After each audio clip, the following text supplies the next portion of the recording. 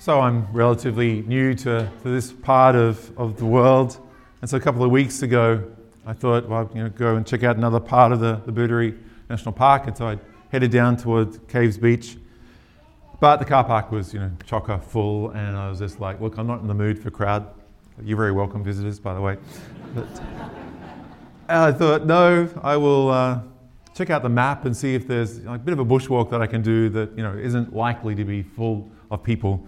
And I found one. This little fire trail that kind of went the back of the beach. I thought then I can walk back along the beach back to where my car was. And it started off fair enough. The fire trail looked fairly well maintained, and I followed along for a couple of kilometres, only to turn the corner and to see the fire trail disappearing into a lake. I'm like looking at the satellite view, and there's no sign of any water on that, and thank God for mobile phones and GPS tracking and all of that. But anyway, I'm like, I can see the other side of the lake. It's a couple hundred meters, so maybe I could just make my way around the water and pick up the fire trail on the other side of the lake. And so I get to the other side of the lake, bashing my way kind of through, and get to this kind of sand dune rise and climb to the top of that. And there's another valley full of water. And I'm just like, okay, so maybe if I get around to the end of that lake that I'll be able to pick up the fire trail there. And I get to the end of that lake and you know the story. There's more water, and thank God for a wet summer, hey? There's nothing quite like it. And so I thought, well, there was a bit more of a sand dune on my left-hand side, so I climbed up that thinking I might get a bit of perspective to work out where the heck I am and how to get from here to where I want to go. And so I did, and all I could see was just the valley, just as far as I could see through the thick bush full of water. And so I was like, okay, what are my options? And checking the trails, and I have an app on my phone, and so it has all of the different old fire trails and different tracks kind of marked. And so I thought, if it's maybe 150 meters to this trail, and maybe I'll be able to pick that up. So I start kind of trying to fight my way through. And at two occasions, I nearly step on a black snake through this process. And that's slowed me down a little bit, because I'm having to be a bit more cautious about where I'm putting my feet through all of this. And every time I try and go a certain path, the bush is just so thick through that section, and I just I give up and I have to try and find another way. The GPS track of that particular day's walk is very interesting to kind of see my very circuitous kind of walking around. And after maybe 20 minutes, half an hour of trying to find another way through all of this, I was just like, Richard, you're safe. It's the middle of the afternoon.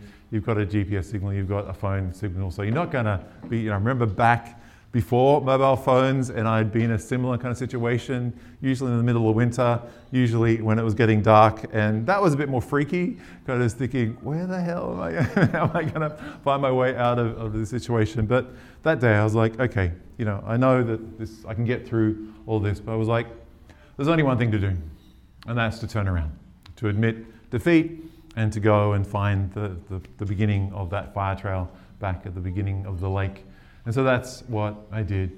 And there often gets to that point in our lives when we need to admit that I just wandered into this thick bush that isn't where I want to be. I need to turn around. The first thing that had to happen was I had to change my mind. I had to make that decision that I'm not going to continue trying to bush bash through all of this. That's not going to be a fruitful solution to this.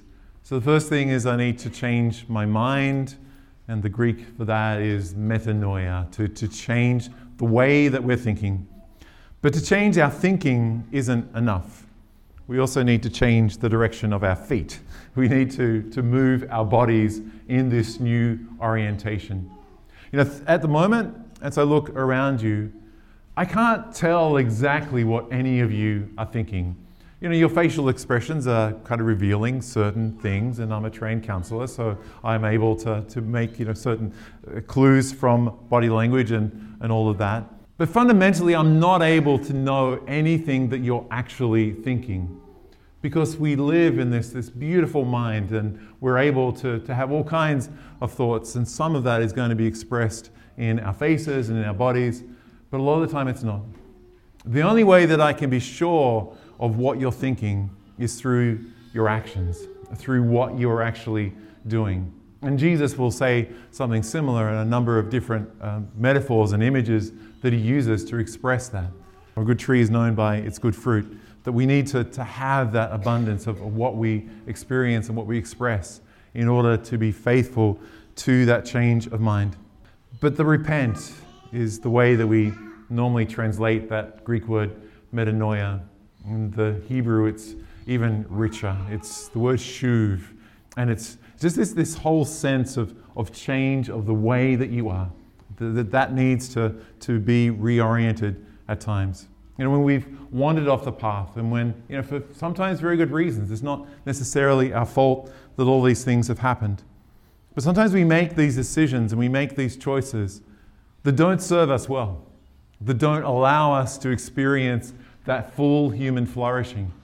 And that's what we want. That's what the Lord desires for us. Back in the first opening chapters of Scripture, we saw this with God inviting us into that very union with God, telling us that we have been created in the very image and likeness of God. And there's that first chant that we hear in the opening chapter of Genesis, that as the narrator tells the story of all of these acts of creation. And it was evening and it was morning, the third day, and all that God saw was tov. It was good. It was this fullness of life. That's the way we've been created. We've been created as good people. We've been created to share in that very goodness and life of God. But when through our choices, when through the decisions that we've made, we've wandered away from God's purpose and plan, we have to come back home. We have to return. We have to find our way through the bush sometimes and avoid stepping on those black snakes in order to return to the path, to find our way back to the life. And the gift of our scripture readings today remind us that God is inviting us to do that with an immediacy.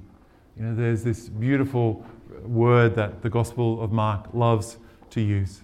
In the Greek, it's the word euthos. It's this word that it calls us into this constant, immediate response. There's this breathless quality that Mark's Gospel has, where he's just saying, it's like a little child, coming back from playing or discovering this new event or activity. All they want to do is to tell you as quickly as possible all the wonderful things that they've just seen. And then this happened, and then this happened, and then this happened. And it was just this most wonderful and beautiful thing.